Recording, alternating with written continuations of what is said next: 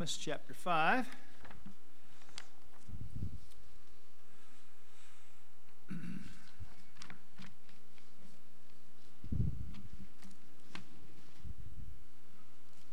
Amos chapter 5, and I think we're on verse 21. And by way of introduction, we'll read 21 and 22. God rebuking them regarding their insincere worship. I despise your feast days. I will not smell in your solemn assemblies. Though you offer me burnt offerings and your meat offerings, I will not accept them. Neither will I regard the peace offerings of your fat beasts. Let's pray. Heavenly Father, thank you for your word. And we're reminded, just as we read this, that you know our hearts, Lord, and you want us to worship you in spirit and in truth.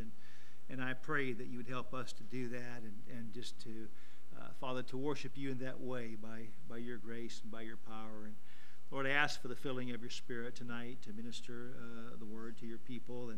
And I'm thankful that we could all gather here today. I thank you for the good services this morning. And I thank you for those in the nursery also, filled with thy Spirit, those watching the children. And Father, we're thankful for those that are here with us online. And dear God, we're thankful for our home in heaven. We know we have no continuing city here, and that you will come. And you are, Lord, the King of glory, and one day we'll reign with you. And we thank you, we praise you for that. But until then, we must fight if we would reign.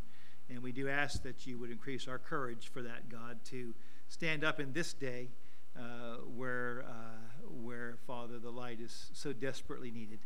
And give us opportunities to speak to people, to share the gospel, and Father, to do that deed, that kind deed that might even open the door for that. And Father, help us just to be careful to thank you and praise you. We thank you that you have heard our requests. They're before you. You love us, and you are not lacking in any way or wisdom to provide all that we need. And Father, we thank you. We praise you. We ask these things in Jesus' name. Amen. Amen. You may be seated.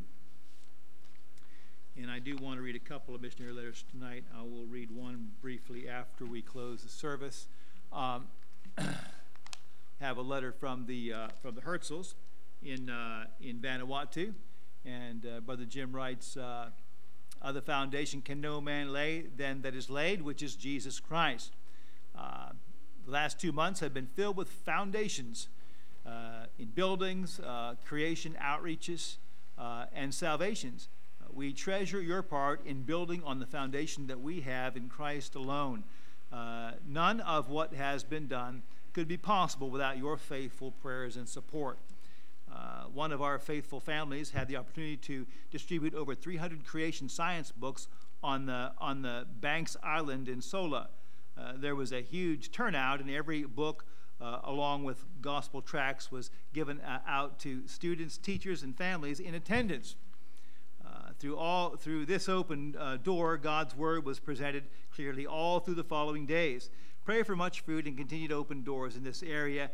Pray for the next missions trip to the island of Pentecost, to a large school and village of Ranwadi in July.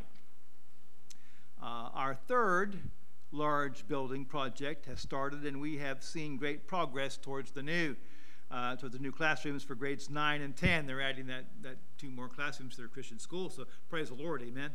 And this will give room for the school to continue to grow and reach into even more families through our islands.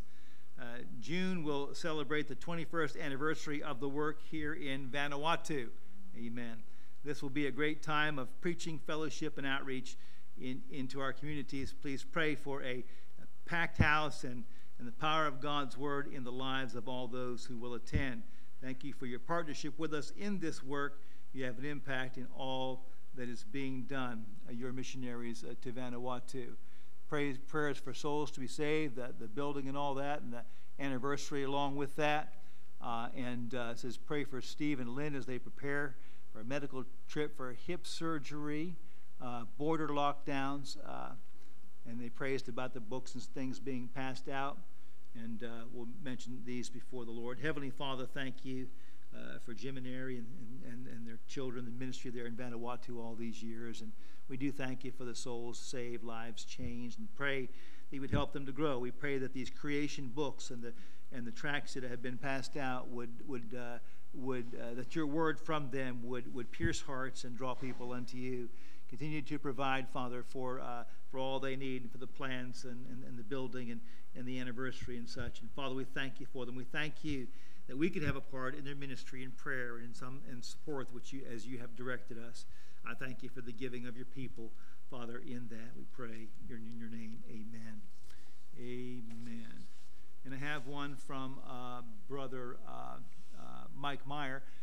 We don't support him. He's come up here a couple times. We haven't taken him on for support, but he's a great guy. And we had him here recently. How long ago was it? It was just within the last year or two, maybe. Yeah, it was recently. But anyway, he has he does street preaching and at the markets and stuff in Mexico, in Guadalajara. And he says, "Thou art worthy, O Lord, to receive glory and honor and power. Thou hast created all things, and for thy pleasure they are and were created." On the streets of Guadalajara, it's a pleasure and privilege to glorify the Lord by preaching the gospel of our Lord Jesus Christ. We've given out many Romans booklets these past few months to people in the markets and those standing in line to get their COVID vaccinations. We will continue to do so until the trumpet sounds and our labor ceases. I say we because there are others who help me with the work involved. I've had a Christian teenager accompany me passing out Romans at the markets, allowing me to preach in public. Amen.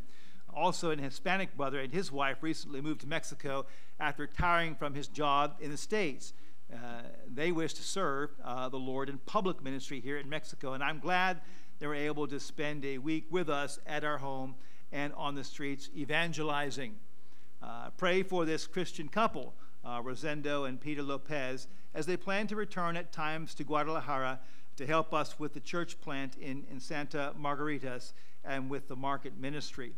Another blessing recently of our street ministry has been the participation of Bible Institute students from Pastor Raymond Jones' church in Catlan de Juarez, Jalisco.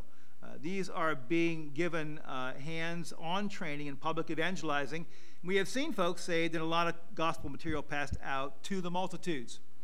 He says, I am looking forward to what the Lord will do with this group as they help bring the gospel to the people through preaching, music, singing, and one-on-one witnessing. I'm also constantly advertising our Spanish radio station in the market, giving them a chance to hear it on my portable speaker. Amen. We thank the Lord for all of those that contribute to Final Fight Bible Radio during their March Madness, during their March Matchness promotion, and apparently matching the givings, whatever. We are happy to say that the cost of running RCLF has been generously covered for the next year. Amen. He says, I have the bridge card printed with the station information on it as a tool to let people know about us. I like the bridge. I guess that's the same as the bridge tract, but it's a good tract. This will provide a link to communicate with the people who are interested in hearing more about the gospel and finding a place to congregate near where they live. As always, we need your prayers for fruit to be born in the days to come. He says, praise the Lord. He says, in his service, Michael and Carol Meyer.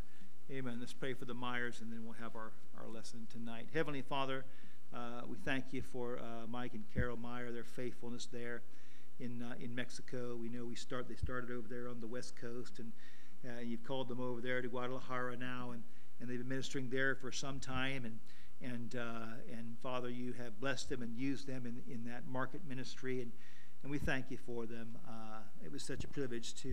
It's been such a privilege to know them and have them and speak with Mike the time that he's been here, Father. And God, what a blessing. We thank you for him. We pray that you would strengthen him, keep him safe, help them in their market ministry, help those that are being trained in the market ministry, and bless them in that. And bless the radio program which they've started as well, that it would reach many and point them to faith in Christ, to a faithful prayer and attending Bible-believing church. Father, bless them in that. Thank you, God, for providing the needs for that, even for the coming year. What a blessing. And And Father, we thank you for your provisions for us here. You've always taken care of us. You have met every need and beyond. And Father, we thank you and praise your name and help us to be faithful, Lord, with that which you've given us. And Father, we ask these things in Jesus' name and for his glory. Amen. Amen.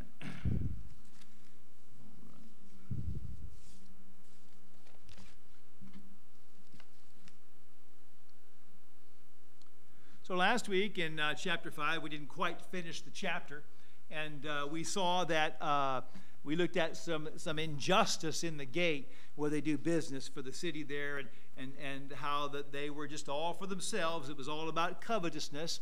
There was no justice, so you couldn't go there poor and expect to get justice done. They were going to take advantage of you, and the treading down upon the poor is the way that God put it, taking advantage of them. And they were told to repent, to turn around, and to seek good and not evil, if peradventure that God would give them deliverance. And of course, then we saw that God foresaw their continued rebellion, and he pronounced that wailing and woes to come of the Assyrian invasion, so much so they'd be hiring the farmers for wailing and things like that. And God questioned them, "Why do you look for the day of the Lord?" They had believed that there would be a time come when God would give them deliverance and make them prominent once again, and he certainly will. But there's going to be judgment before that happens, and God kind of showed them, if I came right now, you'd be among those that are judged. You've forsaken me, so it'd be judgment for you. And like running from a lion and running into a bear, or running into the house and getting bit by a serpent, and it wouldn't be good for you. And so he rebukes them in that sense.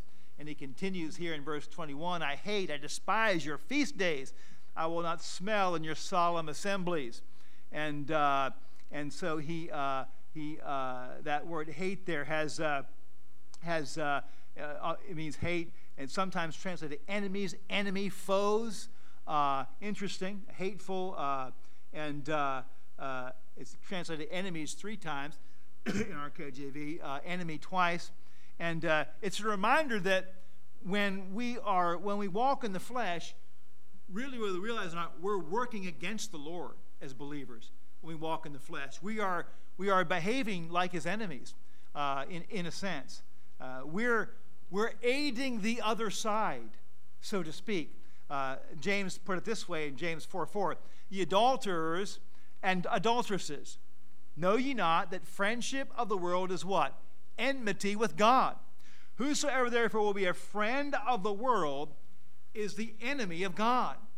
Now that seems, we may read that at face value and think, well, that seems rather harsh. And we may not feel anger or hatred towards God when we find ourselves in a worldly state.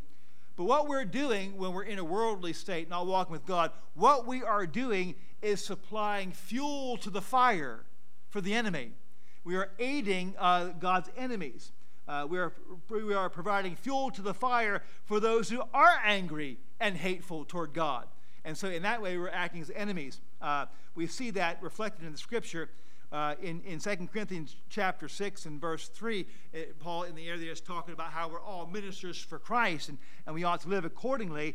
And he goes on and says in 2 Corinthians 6:3, giving no offense in anything, that the ministry be not blamed. That the ministry be not blamed.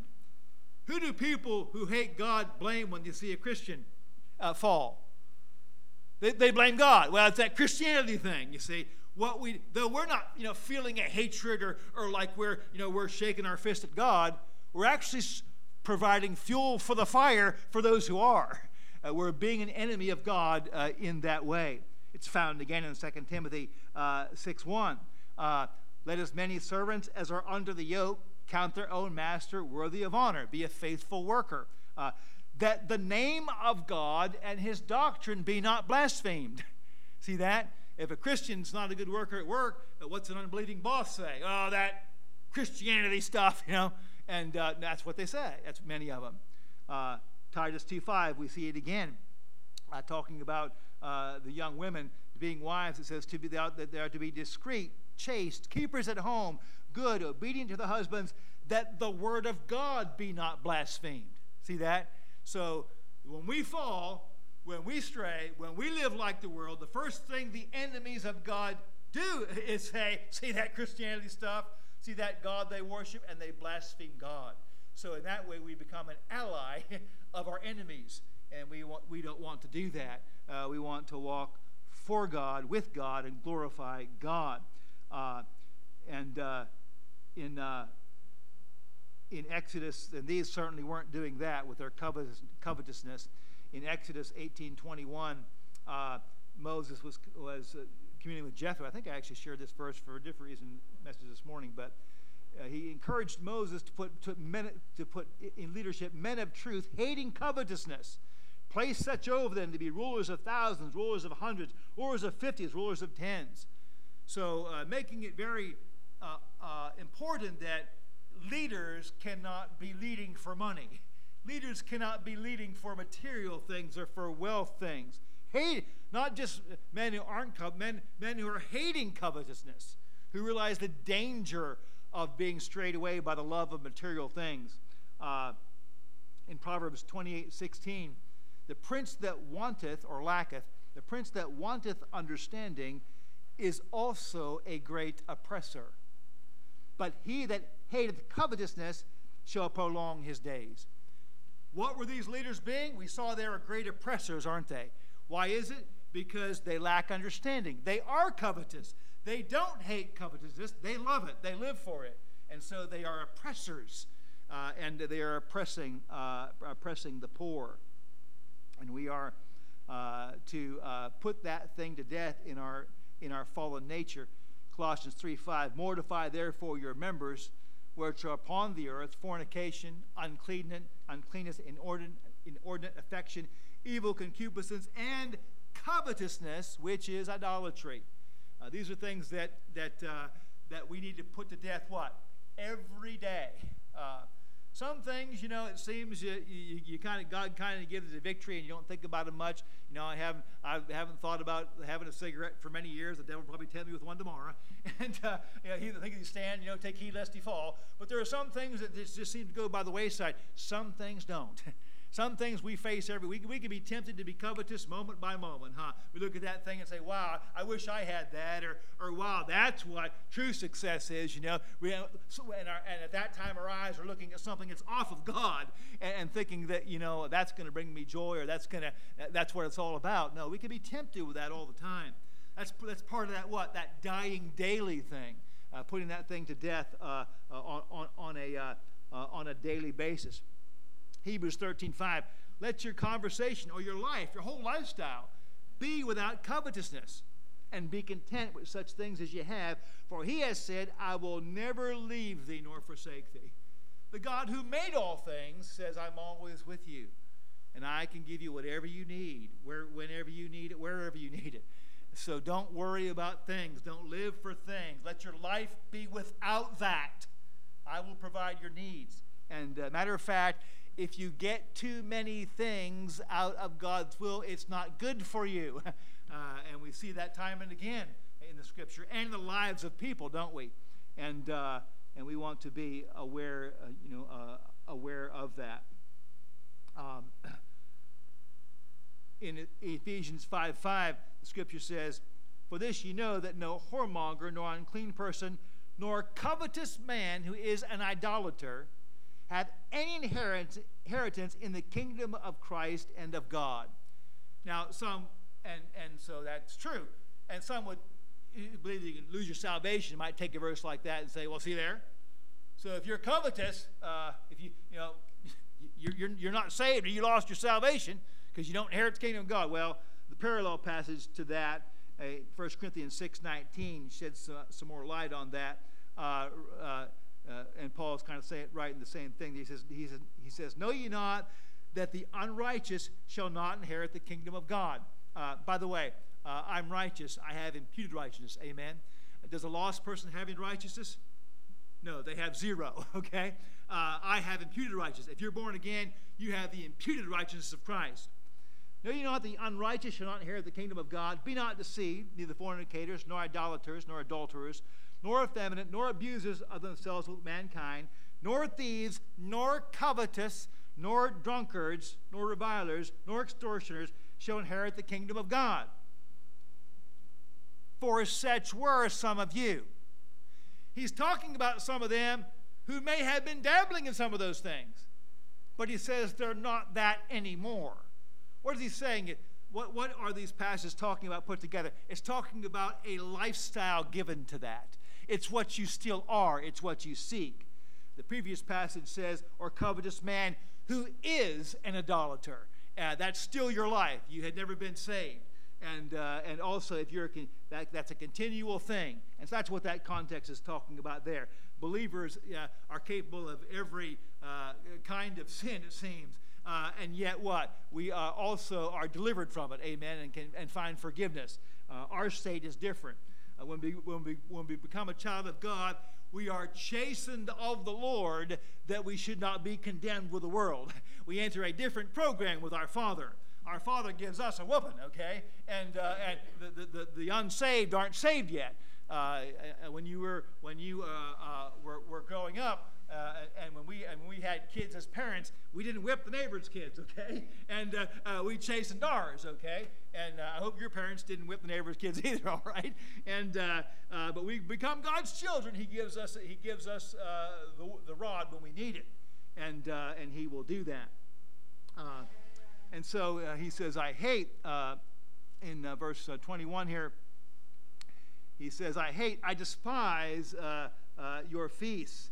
And we see these two verbs joined together without a conjunction, and it shows God's intense hatred for what they're doing. It's like he just finishes the one and he can't even stick the conjunction in between. He goes right on to the next. I despise your feasts and such.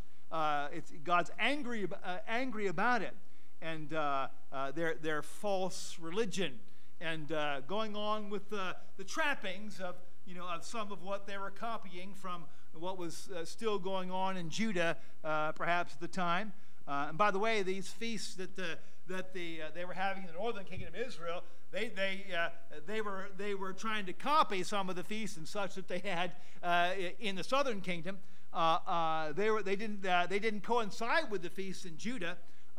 In 1 Kings, remember when Jeroboam was made king, God appointed him king over the northern kingdom. Jeroboam. Matter of fact, God said He'd bless him. He said He'd bless him and bless the kingdom if Jeroboam would stay right with God. But what happened? Jeroboam didn't believe. He thought, no, it's okay. If they keep going to the feasts in Judah, they're going to want to go back to Judah. They're going to kill me. And so Jeroboam had other plans. In 1 Kings 12:32, Jeroboam ordained a feast in the 8th month on the 15th day of the month, like unto the feast that is in Judah, and he offered upon the altar. So did he in Bethel, sacrificing unto the calves that he had made. And he placed in Bethel the priests of the high places which he'd made. So copying a feast in Judah. So he offered upon the altar which he made in Bethel the 15th day of the 8th month, even in the month which he had devised in his own heart. So I guess that would be following the Feast of Tabernacles or something he's trying to copy there. And but not, they're going to go up on the 7th. We'll have a feast on the 8th, on the 15th day of the 8th month. And you won't need to go to that one they're having in Judah there, the Feast of Tabernacles. You won't need to go that one. Just come a month later, and we'll have one for you. That's what he was doing. And God didn't even recognize that those feasts he was having, even if they were doing them right, weren't ordained by God, okay? Because they were just doing them to try to keep the people in the northern kingdom and from going back to the southern kingdom. God continues there in verse 22. Though you offer me burnt offerings and your meat offerings or grain offerings, I will not accept them. Neither will I regard the peace offerings of your fat beasts. Take thou away from me the noise of thy songs. Doesn't that make you kind of shudder?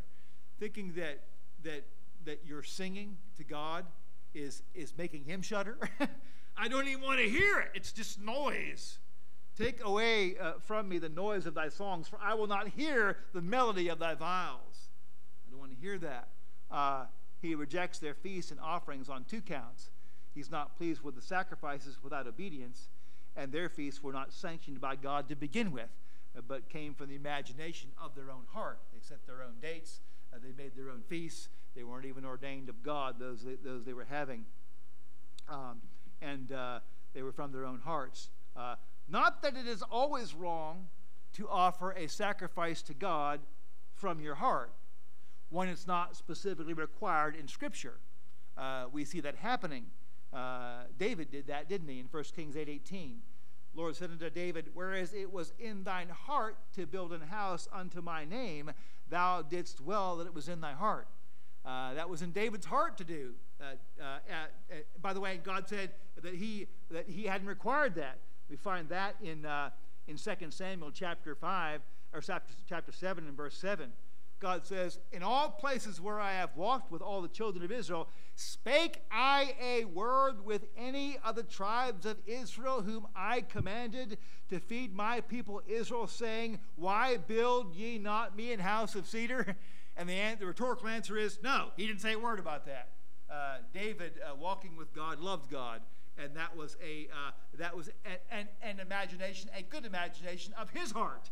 He wanted to build I've got a house here, and and foreign kings have helped me build a nice house and such, and God's exalted me as king. I want to build a house for God. God says that was good, but I didn't ask you. I have your son do that, so he put that off and had that for a later time.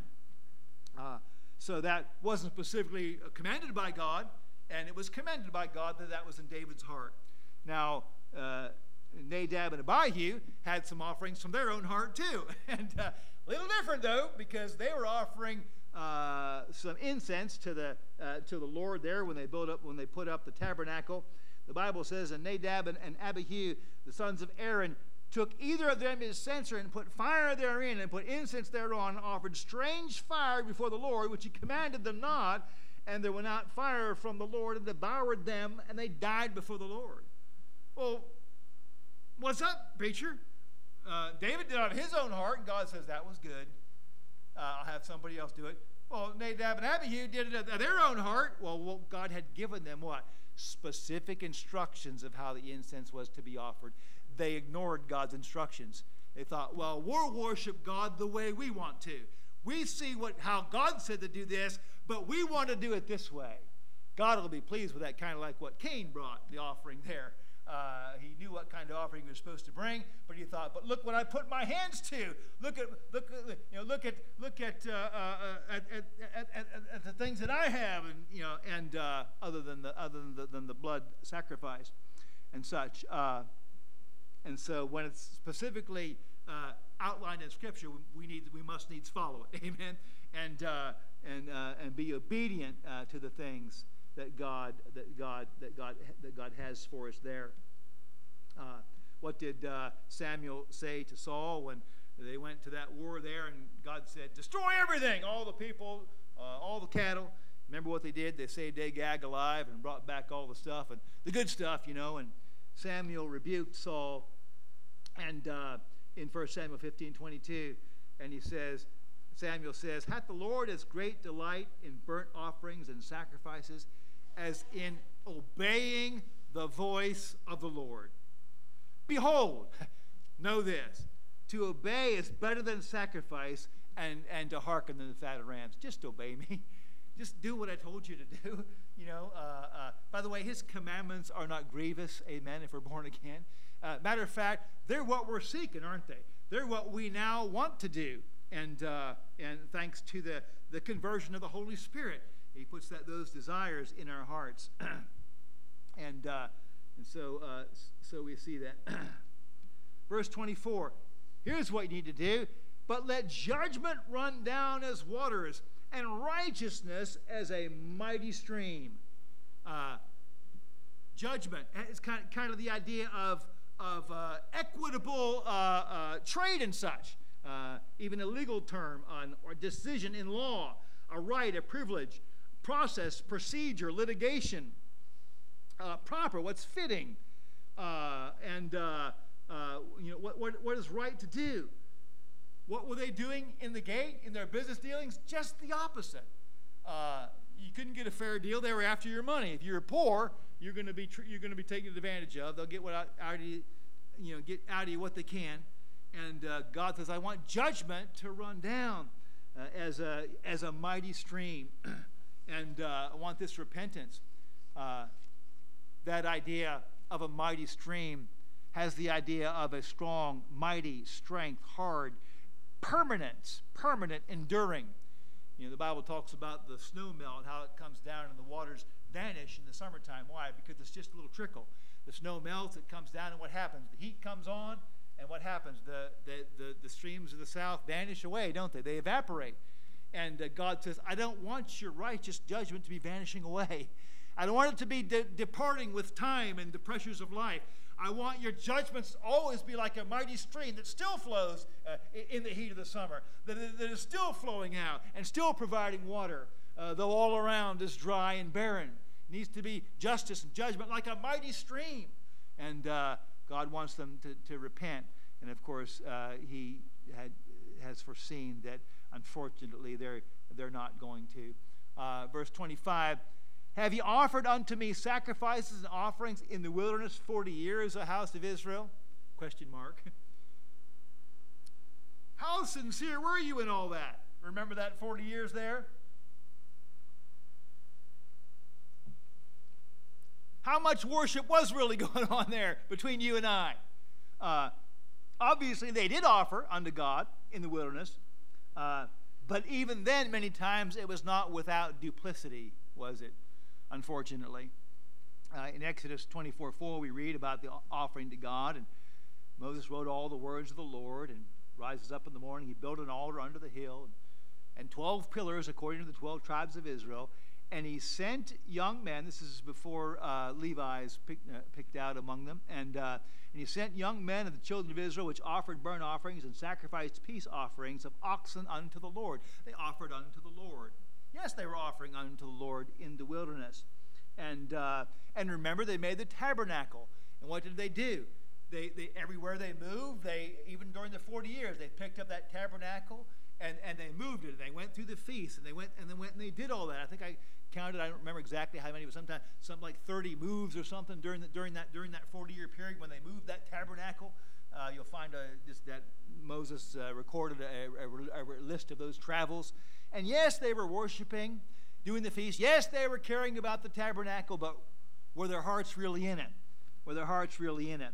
And we find from the Scripture that many times, like their fathers, many times their hearts weren't in it. And God is reminding them of that.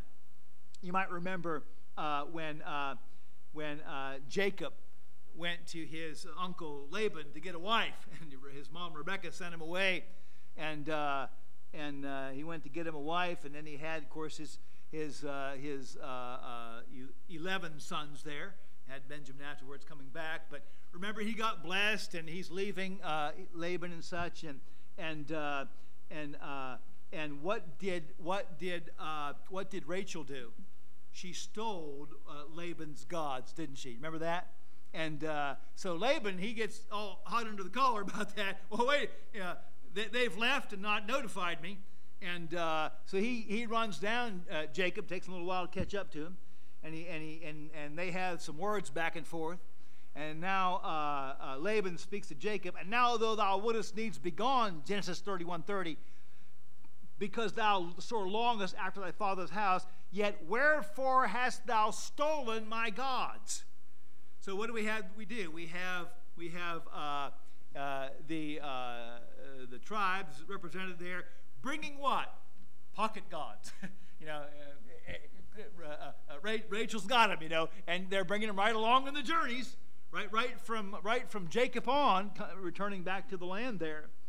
And by the way, it took them a while, and they were still carried with him when God spoke to Jacob after he tarried in the land for a while. He met Esau, and then dwelt in, I think, Shechem for a while, and then later he was called to Bethel. God said unto Jacob, arise, go to Bethel, and dwell there, and make there an altar unto God that appeared unto thee when thou fleddest from the face of Esau thy brother. And Jacob said unto his household and to all that were with him, Put away the strange gods that are among you, and be clean and change your garments. They still had them at that time. These gods they're carrying around, Jacob found out about it somehow or suspected it. Put those away, and we want to worship God. And that would happen even later. Remember Joshua coming into the promised land, and they get all those victories. Joshua becomes an old man, stricken in age, and he's getting ready to go off the scene. He's encouraging them to go on in faith with the Lord. And Joshua says this in Joshua 24:14. Now therefore fear the Lord and serve him in sincerity and in truth, and put away the gods which your fathers served on this side of the flood and in Egypt, and serve ye the Lord. Apparently there was still some little strange god statues around in the pockets here and there. Even though God made such an example of Achan. Remember that first victory at Jericho there? Achan said, well, there's some gold, some silver. That's a nice Babylonian garment there too. God said, don't take any of that stuff. It's cursed. And they weren't to take it unto themselves. It was that first victory. What did Achan do? He put it in his tent. And what did God do? God picked him out, and by the lot, I like how God does that, and picked him out by the lot, and Achan got what? They stoned him and buried him. So God made an example of him. What happened? Well, you know how time does. The days are evil. Time's not on your side unless you're in this book, amen. And time will wear you away and draw you away from God. It's evil days we live in. And so they forgot about Achan. They had their false gods, and they went on. Joshua had to encourage them, even though they had such an example in the beginning. Kind of reminds me of a couple by the name of Ananias and Sapphira, huh? And when the church first started, a certain man named Ananias and Sapphira, his wife, Acts 5:1, sold a possession, kept back part of the price. His wife, also being privy to it, bought a certain part and laid it at the apostles' feet. Bought a certain part, claiming to have given all the proceeds from it, because that's what everybody else did, and they wanted to appear as holy as everybody else. But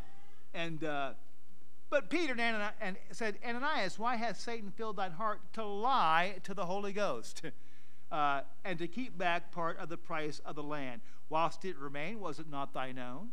After it was sold, was not in thy power? Couldn't you have done with it what you wanted?